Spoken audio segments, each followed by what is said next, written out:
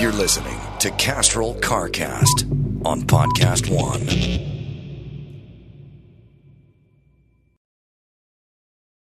Hey guys, we got a fun show for you today. Our buddy Dan Edmunds is coming into the studio and he's going to tell us all about how to rate electric cars. We're going to get into the range anxiety issues and charging issues. So we're going to have some fun with that and tell you guys a little bit about my experience in the Jeep Gladiator and the Hellcat Red Eye and more. Before we get started, let me tell you about a Geico. Everybody's got a home. I think you do, right? Maybe you rent it. Maybe you own it. But either way, it usually can be a handful. It's a lot of hard work. But you know what's easy? Bundling policies with Geico. Geico makes it easy to bundle your homeowners or renters insurance along with your auto policy. And that's a good thing, too, because you already have so much to do around your home already. So go to geico.com, get a quote, and see how much you could save. It's Geico easy. Visit geico.com today. That's geico.com. And, of course, our show is brought to you by our friends at Dodge. Visit your local Dodge dealer where they bring you power, performance, great deals, everything you could want in one of these cars. There's no better place, no better time right now because Dodge is offering Power Dollars. With Power Dollars, you'll get $10 off for each horsepower of your new car. That's every Dodge Charger, every Dodge Challenger, and you can pull away in a 2019 Dodge Charger RT Scat Pack. It's 485 horsepower, which means you'll receive an almost $5,000 cash allowance. So if you get more power, you get more off. It's that simple. So hurry into your local Dodge dealer today and take advantage of Dodge Power Dollars.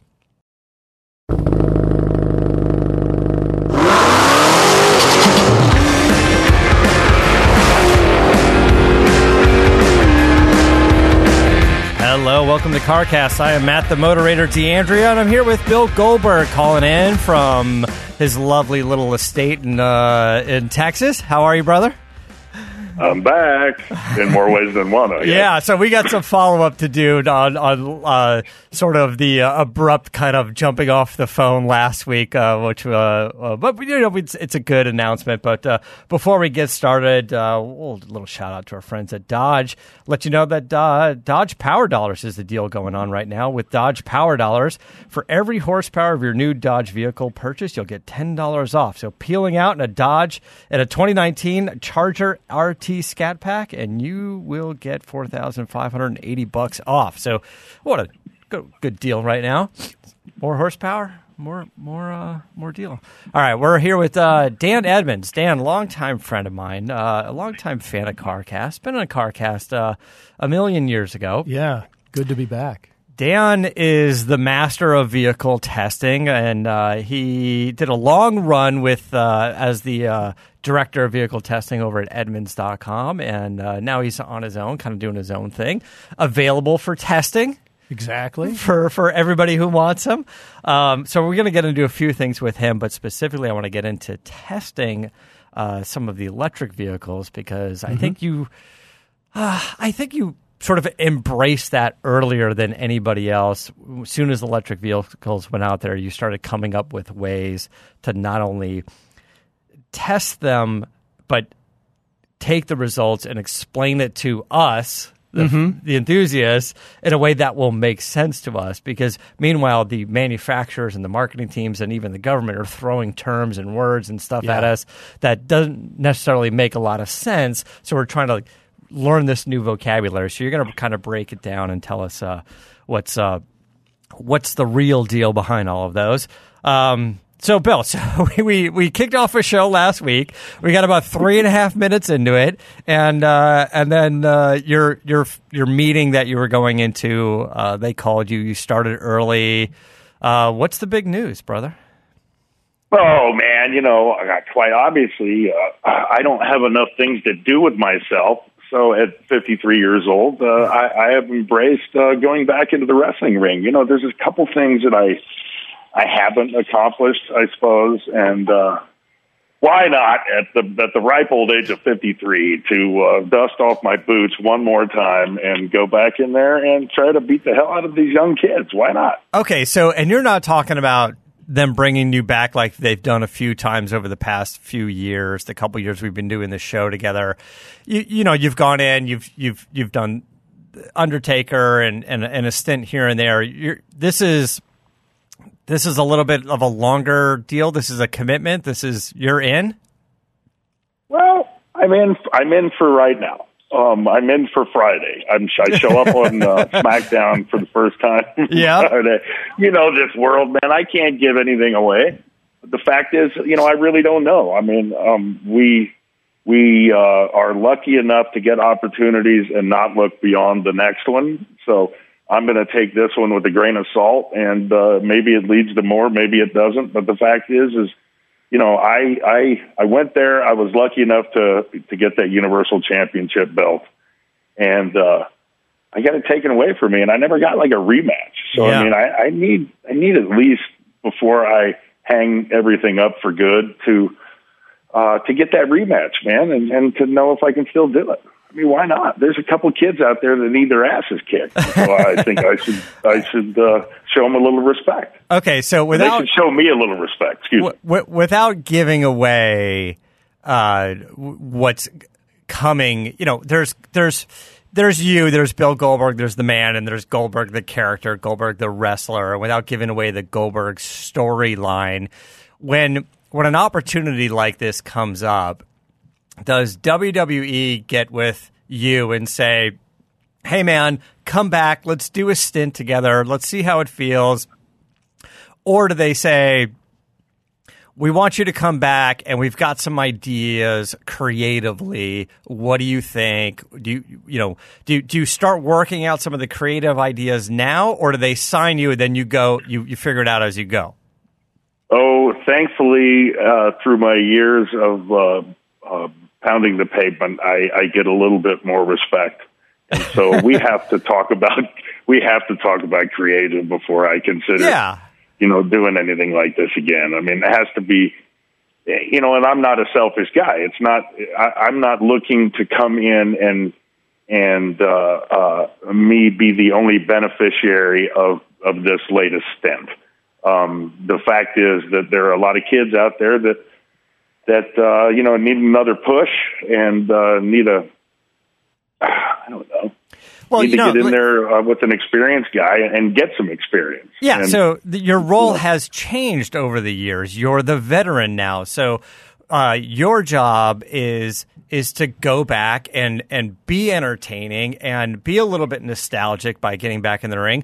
But of course, it's going to be important for you to advance the storyline and even the careers of some of the younger guys, right? Like that's kind of the whole point of getting, the new guys in there with, I don't want to say the older guys, but with the more seasoned guys.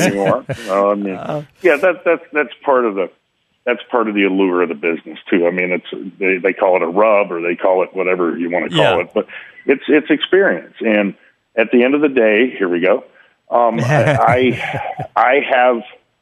I continually have something to prove to myself every day that I'm on top of the ground. And that's just the person that I am. And I believe that I can still do this. And I believe that there's some kids out there that need a little teaching. And I'm kind of coming back to do that on this first stint. And if it leads to something else, wonderful. If it doesn't, then at least I can prove my point once I'm back. Well, I want to go to WrestleMania, so if you know a guy, you let me know. I know a guy. I know a guy. You know a guy. The last WrestleMania I went to was San Jose, maybe 4 or 5 years ago. San Jose at the Levi Stadium. Levi? Sounds right. Right? San Jose? And it was fun. It was exciting. It's always such a big show, and I tell you, like, the crowd is so good for those live events. It's just nuts. I can't imagine the exhilaration you feel with that kind of crowd. Like, we've done live CarCast shows where we walk out and there's 60 people, and it's like, this is so much fun. I can't believe these people are here to listen and have some fun with us. And I can't imagine what it's going out there in front of 50,000 people. Right. Like, no, you can't. It's well, look, hey, I don't want to. When you're, let's just be honest. When I'm, 25 years old, and I was on top of the world and impenetrable and thinking that I was invincible. Yeah, it was. Not at 53. There's just a whole nother group of things to deal with. Well, so look, the stress that I went through then is one thing, but it pales in comparison to what I'm going through right now. Yeah, and let's be honest. Again, you've been through this with me a number of times. Oh yeah, and how long have I had to prepare? Very little, but here's the thing: cut it in half. And every time we do, like you've done this a million times, but still, every time every time I talk to you, and you're like, I've got to go and wrestle, we're gonna do this thing. You're always you get a little nervous. You're like, I got to go do this again, and I'm 53, and I got to stand there with no clothes on, basically, with a bunch of guys half my age, and I just want to bring the best show ever. I don't want to fail anybody. I just got to like, there's a lot of pressure to perform. At least we go out and CarCast in front of 50 people. I get to wear whatever I want. yeah, exactly. If I put it this way, if I had that choice this time, I'd be wearing a burqa. So, right? Well, that's the new Goldberg look, right? Is the Goldberg with a trench coat. Exactly. Right? That'll go over well. Well, congratulations on the new deal. It's going to be exciting. I will be watching, of course, and I know everything that you're going to do out there, you're going to bring 100%, as you always do. So it's exciting. And I'm sure it's going to be fun for Gage as well and your family. Get to see go in there and yell at the youngsters and beat up some people and have some fun for sure. Yes, sirree. All right. Well, that's a big announcement. I want to talk a little bit about. I've been testing this the Jeep Gladiator. I'm not necessarily a Jeep guy because I've always seen the Jeep as such a tool. Like, it's such a functional vehicle. And living here in LA, it's sort of become more and more of like people just run around the streets with the Jeep, and I'm like, yeah, but are you looking at me? I'm looking at as Dan Edmunds rolled up in his Jeep today. And but you've done more off-roading and off-road testing than anybody I know. So I don't know. I got the Jeep Gladiator. I got the Rubicon, and the Rubicon that's the one. It's the one. It's got all the good bits and pieces on it, right? It's got the big tires. It's got the 33-inch tires, I believe. Yep. Tow hooks all over the place on it, and it's like a winch-ready bumper in the front. I think you pop out like a plastic cover, and you can put that in there. Yeah, too. yeah. But still, yeah. This one has the convertible top, and I looked at the book. I was like, I'm going to put the convertible top down. I opened the book. I was like, nah, it's going to take me a month of Sundays to figure that out. The old JK book? The new one's real easy. Yeah, well, it said, first of all, you need these tools. And it had That's to take it off. Yeah. Put it down. Oh, because that wasn't completely clear when I flipped through it. But it has all of the Jeep stuff that I expected. It felt a little utilitarian in the inside, like it kind of a flat dash, and they brought in some of that body color, just sort of a play. I'm driving a red one, and the dash looks like it's anodized red, right? The more traditional, like the automatic shifter, and then the 4-wheel drive shifter, the 2-wheel drive, the 4 low. Had some pretty cool features where you can disconnect the front sway bar electronically now with a button. You don't have to get out of your vehicle to, by the way, 4-wheel drive, you don't have to turn the hubs. You don't have to do all that. Nope. Everything's electronic now. And so I could see it as a very functional off-road vehicle. But do you need it to putter around the streets of LA? I don't know. And the Gladiator's like, yeah, but it's got the pickup truck bed and the doors come off. I'm like, yeah, you could just buy a convertible or you buy a truck or, Yeah, but some people, they want to have a Jeep and go off-road and use those Rubicon features, the locking diff, the disconnecting stabilizer bar and low range and all of that, and get out there and do that. But then they actually need a truck. Monday through Friday. And then there are the overlanders who want to carry some gear with them, and that's becoming more and more popular. So the Gladiator's kind of hitting at the right time for that. Right. Okay, so I will add to this is, although I see it as a functional vehicle, and it doesn't fit my lifestyle, but it does fit that lifestyle. If you do pop up to the mountains and you go skiing, or you do a little bit of off-roading, or can you fit a motorcycle in the back? Can you fit a dirt bike in the back? Maybe with like the bed extender or something? Just leave the tailgate down, but yeah, that can be done. That's where it starts to become functional, and you only want one vehicle. I will say this. If you just want one vehicle and you're going to do those things, the Jeep now seems better on-road than it ever has in the past.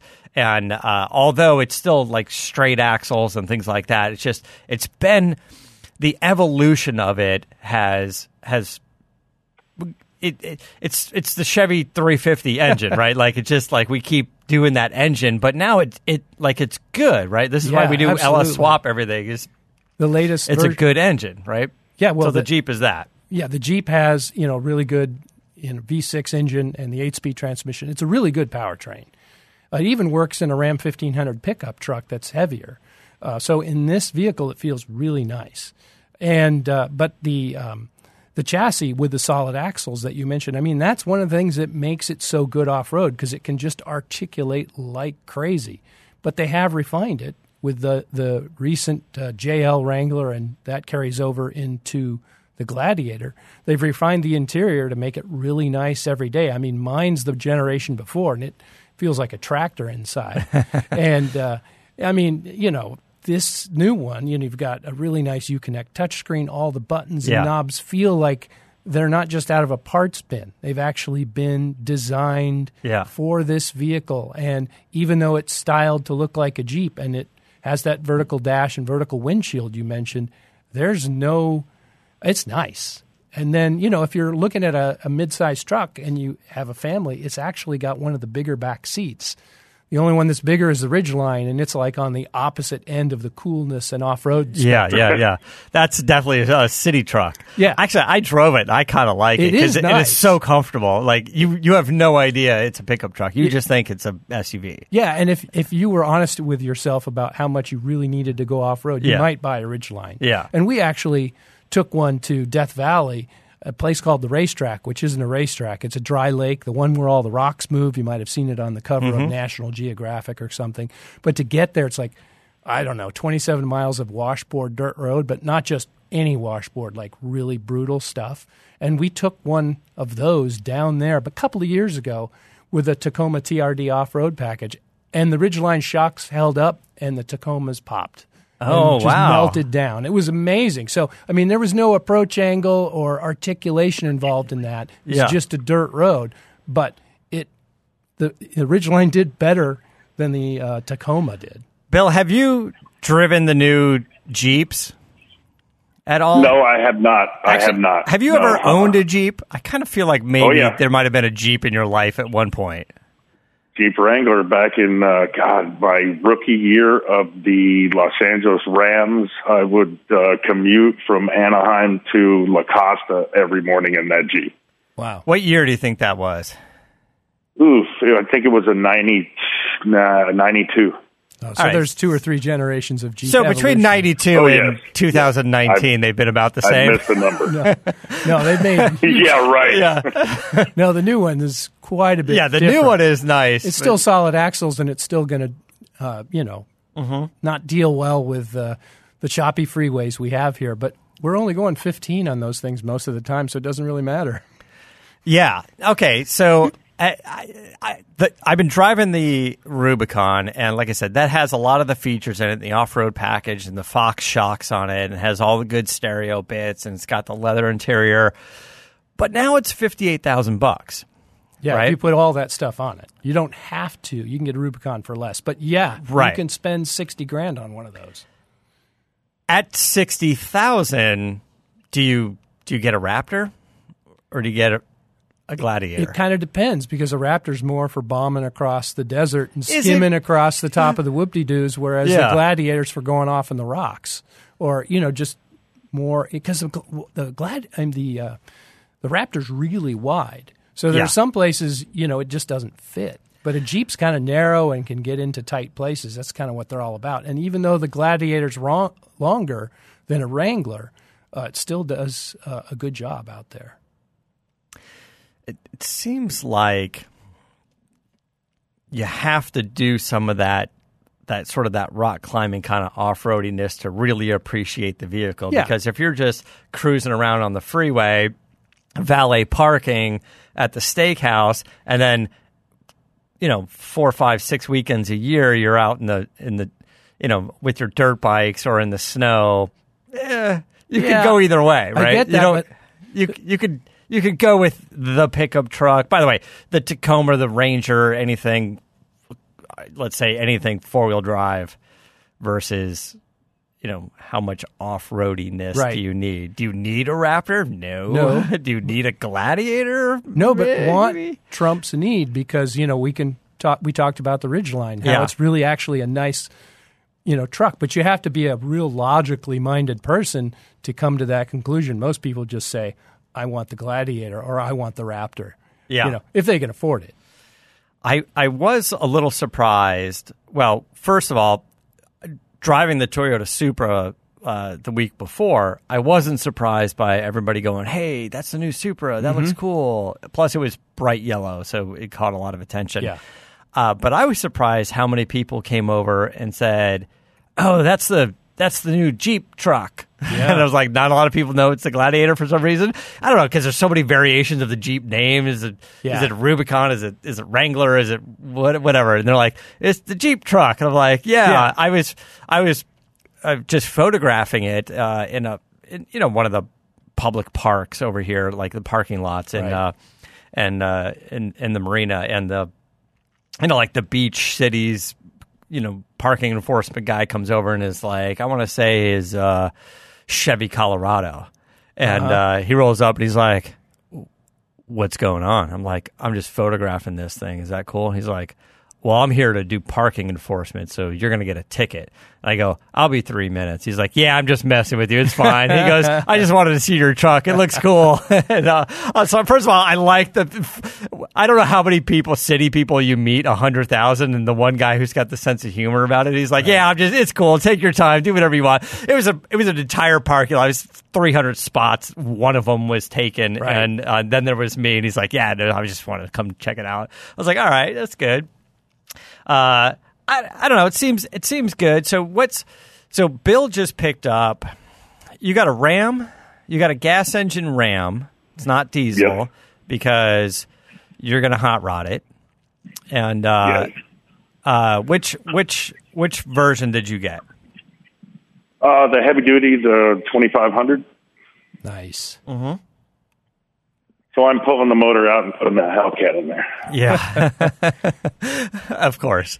I thought you were going to hop up that why not do it right before Dodge does, for God's sake? Oh, yeah. Been waiting for it for so long,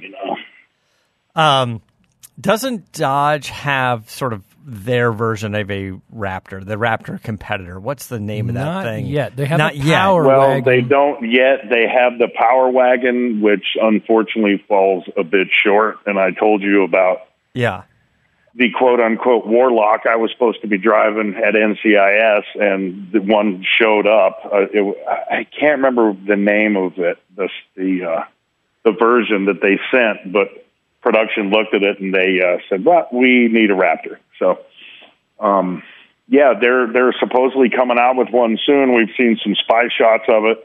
Can they make up for the lost time? I don't know. We'll see. But that's a space that they have been buoyed in for a long period of time, and I think it was a mistake. But they overtook the muscle car market there for a little while and concentrated on that. But I think now there's a lot of people clamoring for that vehicle, and the Raptor does need a competitor. And I think it's going to happen because, I saw what they called the TRX concept at the Texas State Fair. It was probably 2 years ago or 18 months ago, and it got a great reception. And, the spy photos that you're mentioning, I think that's going to be pretty faithful to that concept. And if so, it's going to be bitching because they have the coil spring. But think of the ground they would have. Think of the progress they would have made if they would have come out with it immediately 2 years ago.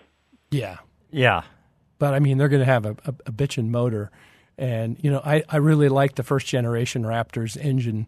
The second one is powerful, but it doesn't sound that great to me. It's funny because I drove them both. Bill drove, I think, the second gen down on his property down in Southern California, which is basically an off-road track. Yeah. And I do like that. I like the styling of it. I like some of the sort of the advancements they made over the Gen 1, but I did drive a Gen 1, and then I drove like a Roush supercharged, like 600 horsepower version of the Gen 1 with the 6.2 liter but the supercharger, and now it's really getting fun, on a vehicle of that size and that weight, and with 600 horsepower, now you're really having some fun with it, and it would still, like with the big tires and stuff, it would still hook up pretty good with that kind of power. And of course, with the Roush exhaust and stuff, it was crazy loud. And it really kind of made it like a muscle truck, like a real kind of muscle truck. So I see how the new Raptor, the turbo version, didn't really live up to the sound, but it's got the fury. It just the sound. There's just enough in the aftermarket that I'm sure can help out with that a little bit. But kind of interesting. And then the other thing that I just started driving like a day or two ago is the Dodge Challenger Hellcat Red Eye. And we've talked about it a lot because Bill drives one, and we like the engine, we like the power, and it's interesting how this came up for me was a year ago at Roadkill Nights, we drag raced Hellcats. And then we went to Springfest and drag raced Challenger 1320s. And then we went back to Roadkill Nights, and what did we race there? More 1320s? What was last August? I think more Challenger 1320s, right, Bill? I think that was right.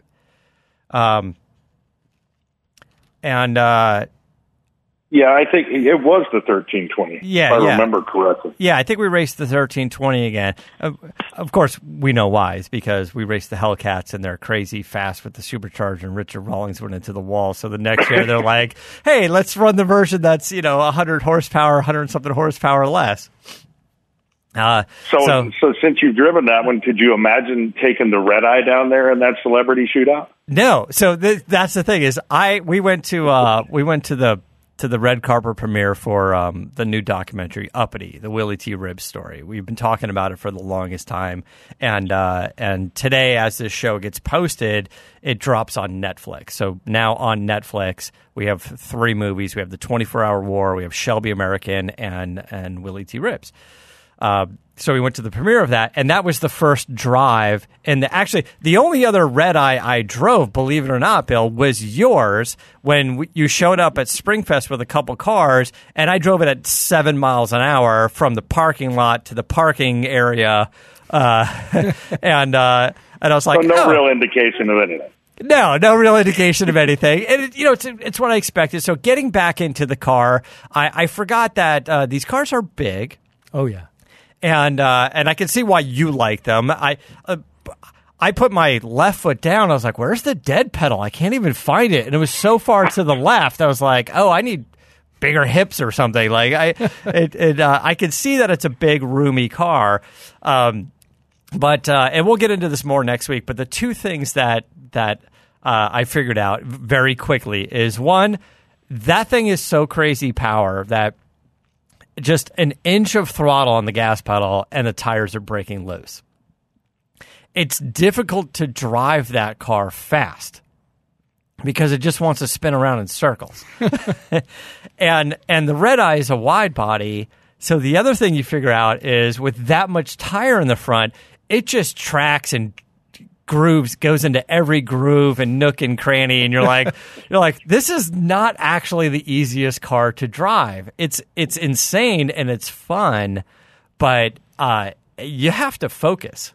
Yeah, you definitely. That is an absolute understatement. And you know what? Hey, man, you're a smaller stature guy, and I can only imagine how roomy that thing was when you jumped in there. Because for me, I mean, it's like the perfect grand touring car.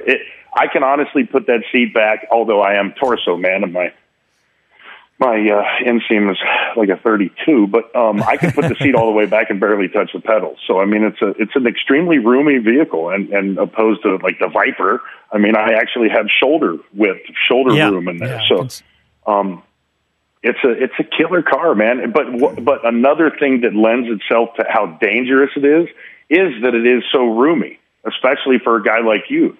So you're not like locked down in that seat when you're tooling around in that 800 horsepower monster. Oh yeah, it's just like throwing you around inside of the car. And look, that thing's 4,500 pounds, and you can feel the heft, but you're like, it's not on the rear tires. I'll tell you that much. All that weight is not on the rear tires, because even this morning, it's been cold out here, and last night, having a little bit of fun with the car, and that was 20 minutes into the drive. This morning, cold tires at 48, 50 degrees outside. Almost from an idle, it wants to spin the tires. Like, you could believe how easy it was. Like, you're just pulling out of the parking spot, and you hit the gas a little bit, and it just breaks you. You're like, what's the deal? It looks like it has so much tire. I don't know why there's so little traction. And you realize what's terrifying is trying to merge on a highway going 60, 70 miles an hour here in Texas, and punching it a little bit and getting sideways, literally at 70 miles an hour. I mean, with no heat in the tires. The thing is, just exactly how you said. You have to be attentive to the nth degree in that car. Yeah. It's anyway. I'm gonna have more fun with it over the next week. But for the events we've done, the drag racing we've done, I went into this car with already like a preset level of caution. Like, because when we hit the drag strip, even in the 1320s, which is far less horsepower, I know how easy those cars break loose. So I got into this thing, and I didn't do that move where like the guys who buy the car and they've had it for 9 hours and they're already run over like 3 trees and jumped a median, or somebody who works at the car dealer is like, oh, we got one on the lot, let's see what it does. It spins around so easy. Yeah, you really got to be gentle and roll into that throttle. You can make that thing go fast, but you got to really feather that throttle. All right, I want to get into some of this electric car testing stuff, but before we do, I'm going to tell you about our friends at Zorro. If you guys purchase supplies for a small to mid-sized business, Zorro.com is your go-to resource. They have tools and safety equipment, office supplies, shipping, cleaning, automotive supplies, pretty much everything, including specialty items you can find pretty much that you can't find anywhere else. They have brands that you know and trust. They have Stanley, 3M, Prestone, Black & Decker, Rubbermaid, and they're pretty much everything there. They're all at competitive prices. You want to check them out. And now they have fast and free shipping on orders of $50 or more. And they have a really good U.S.-based customer service team as well. So visit Zorro.com/CarCast.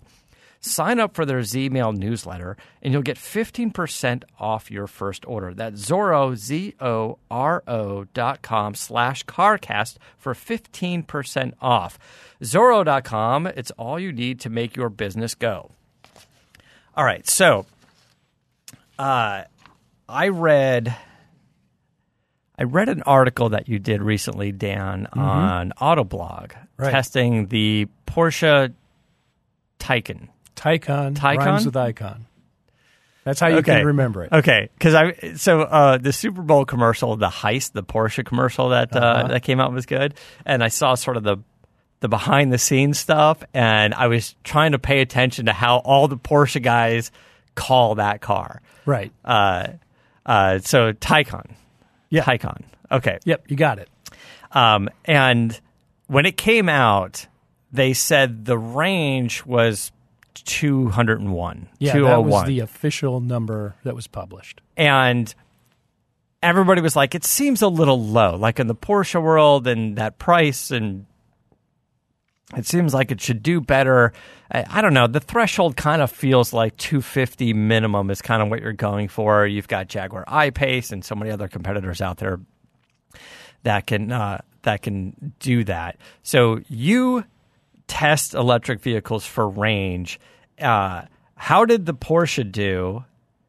And the second question would be, how accurate are the MPG ratings, basically, the range ratings for electric cars, the advertised range versus what's really happening? Well, there's a lot going on there, actually. Okay. The EPA has a procedure that everybody follows.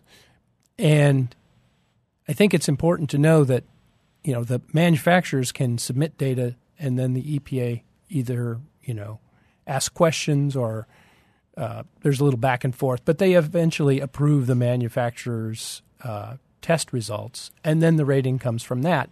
But sometimes they'll do a spot check.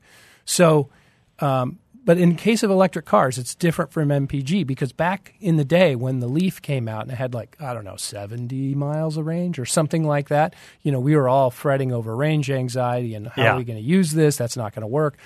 And I saw a few of them parked on the side of the freeway. Yeah, I was one of those once. I actually was able to use that as a way to talk myself out of a carpool ticket, but that's another story. Okay. But the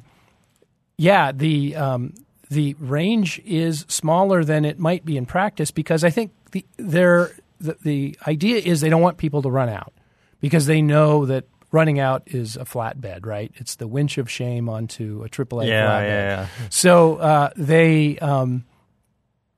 they purposely basically discount the number by 30%. So whatever the test result is, the number that goes on the window sticker is 30% lower than that. And now, Porsche's doing that or everybody's doing it? Everybody's doing it. 30% seems like too big of a number. Well, that's the point that I think we're at now. Back in the day when we were all worried about making sure people didn't run out and realizing that there were lead-footed drivers out there who would use more, they wanted to make sure that everybody was, understood clearly what they could get out of this car. And so, but as I've driven EVs, and I've driven pretty much all of them. I think the only one I haven't driven personally is the Kia Soul electric. But I've driven both Leafs, the Mini E, the original Mini E, the Coda, and I've tested all of these as well. And one of the things I've noticed with all of them is it doesn't take much to exceed the rated range. And that 30% factor explains that somewhat. In an MPG rating on a car, they don't do that. And, as we all know, it's pretty hard to match that number. We're pretty happy if we get within 2 most of the time. And I'm sure there are people who live in rural areas that don't drive very fast who get the rated MPG, all the time. But, I mean, if you're in a city and a place where everybody's hauling butt, you're not going to necessarily see that. But in an electric car, if you drive normally, and especially in the city, you can exceed it. I've had a couple of Fiat 500Es as personal cars. They're rated at 83, and routinely I would unplug them, and it would say 116 miles based on how it's been driven before. So, yeah, it's pretty easy to exceed the range, and I'm not in the camp that thinks that you got to have 250, you got to have 300. I think that's gasoline thinking kind of permeating the situation, but certainly there's more there than I think the ratings indicate. Now, if you're a leadfoot and you drive 75, 80 miles an hour in Texas all the time, you might not agree with me. Right. Hey, I resemble that fact. Yeah, right. It's by the way, the Jeep I drove, I was struggling to get 16 miles per gallon. Yeah. I was like, I'm going to try to get 16 out of this thing. By the way, V6, not, it's just, maybe mine does 14. Maybe we can do a little better. And then the red eye, I was like, I don't think I can get 9 out of that thing, especially the way I'm driving it right now. Right. But the thing about EVs is they have torque. And, we've been marketed horsepower, and it's certainly really cool in a Raptor and all of those and the red eye. But if you're just bopping around town, torque is what gets you off the line. Yeah. And gets you on a merge and all of that, just getting up to 30, 40 miles an hour. And EVs have that in abundance. Yeah, even an e-Golf has that. I'm curious to see what GM is up to, because their Super Bowl commercial about the Humvee, the Hummer coming back, and everyone's saying 1,000 horsepower in like 3 second 0 to 60. Do we need that in a pickup truck? I don't know. I don't know. And what is it going to weigh? 10,000 pounds? Those things were already big to begin with. And unless it's going to be some smaller version of we'll have to see. Yeah. But I mean, electric pickups going to be interesting because the towing part gets a little complicated. Yeah. All right. So I have another question for you, but first, let me tell you guys again about Dodge. Visit your local Dodge dealer where they bring you performance, technology, and great deals. There's never been a better time because right now Dodge is offering Power Dollars. With Power Dollars, you'll get $10 off for each horsepower of your new car. Every 2019 Dodge Charger, every 2019 Dodge Challenger, everything out there. That means you could pull away in a 2019 Dodge Charger RT Scat Pack with 485 horsepower, and you'll receive an almost $5,000 cash allowance. So if you get more power, you get more off. It's that simple. So hurry into your local Dodge dealer today and take advantage of Dodge Power Dollars. So the other thing we don't take into account is the efficiency of the electric vehicle. And what I mean is all right, we all say, hey, it's got whatever battery, it's got a range of 250 miles. Maybe how you drive it, you can get 260, 285, 290 out of it. But when you go home and you plug it in, what does it take to charge that? What does it cost to charge it? What is it? Is it spinning your little power meter? Like an episode of The Simpsons or something. Right. The nuclear power plant's running overtime trying to charge that thing. There's got to be a way to, is that something we should be looking at? And is that a comparison? One of the comparison factors between electric cars? Well, certainly that has bearing. Electric cars have different consumption rates, just like gasoline-powered cars. And it's harder, though, to know how much you're actually using because, most of the chargers don't have meters on them like gas pumps do. But, like I have a juice box, that's the brand name, at home, and it has a connection to a phone app. And so I can see how many kilowatt hours it took to refill the battery after I drove it. And kilowatt hours in electrical terms are a quantity like gallons are in gasoline. And that's how you're billed on your electricity bill. So I'm Edison, and I think I pay 24 cents a kilowatt hour. Okay. And so that works out to, here's the problem with electric vehicles. There's math involved. There's math involved because, first of all, you have to know what a kilowatt hour is, and you got to figure out how much you're paying, and then you got to figure out how much it used, and the meter in the car isn't going to tell you how much it takes to refill the battery because there are charging losses associated with charging. The cord gets hot. There's cooling systems that make the battery happy while it's being charged. Those can amount to 20%. So you put 10 kilowatt hours in the battery, you have 12 that you paid for. And that's just a fact of life with electric vehicles. But it all works out to it's quite a bit cheaper than a gasoline car unless you've got a Prius and you drive really slowly. So it's cheap. I mean, we've had two of them in our household for 3 years, and we compare the electricity bills from 1 year to the next, when I didn't have an electric car and when I did, and it didn't really change appreciably. And that's because, we drove 15 miles a day. So it gets down to how many miles do you drive? Yeah. Did you find any noticeable difference, and it might not be significant, any noticeable difference on when you're charging the car, what it takes to charge the car based on the day or the temperature of the day or where the car is, if it's cold outside and the car's outside, or if it's hot in the summer and it's outside, or versus in a garage in the shade? Does the temperature, do you tell everybody, hey, the ideal condition is put your car in the garage, have it be 68 degrees in your garage just because it's blocking out the sun, or 70 degrees, and that's the best charging condition? Or is it a little cold, is it a little warm, or does it not make a difference? Well, I mean, for where we live, it doesn't make a difference. It doesn't make it. It's always 70. Yeah, 72 degrees. It'd be outside, inside. It's like always Adam 72 always degrees. Says about his weather. But if you're in a warmer climate, that's not too bad because actually the optimum charging temperature is a little bit warmer than it might be here normally. But certainly when you get to cold weather, that's going to change things. And people are also going to run the heater to preheat the car while they're charging. So when they get in, it's nice and toasty. And that uses juice. So, but I mean, in coastal areas where the temperature doesn't vary wildly, it's not really an issue. What is the most efficient when it comes to charging? Which vehicle and which one's the shittiest?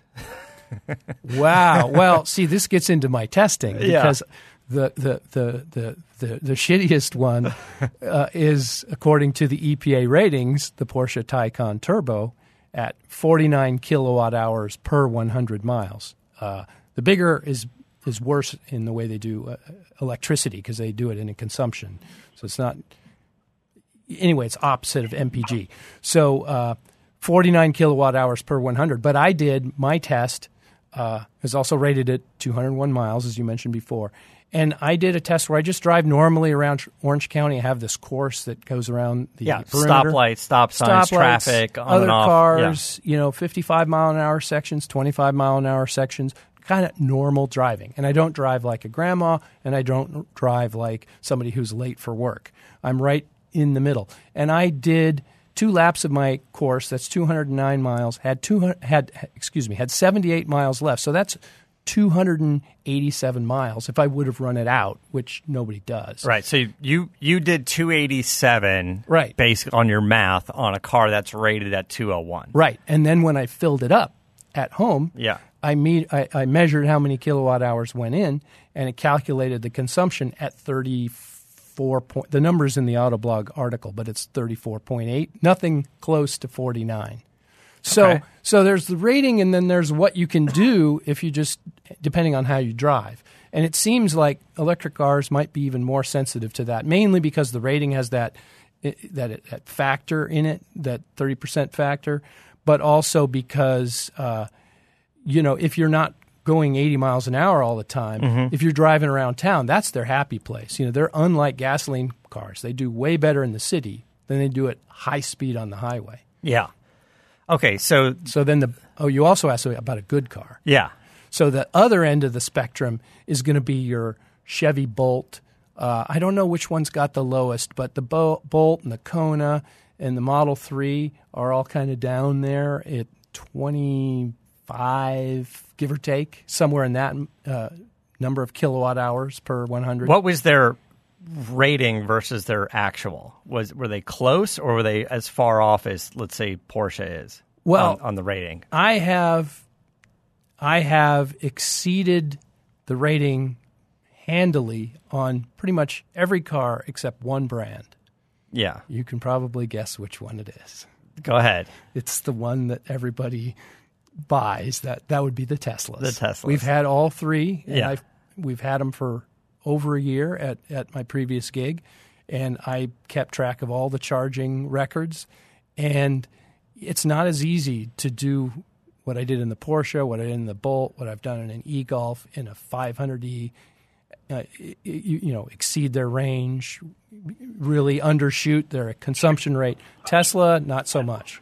So most of the other car companies are a little conservative on their range numbers, but Tesla tries to get... I mean, I don't know what's going on. As accurate as possible? Maybe they're just trying to get a more accurate number? Or maybe I'm not sure. Yeah. I'm not sure. But, to me, though, the whole issue of range is not as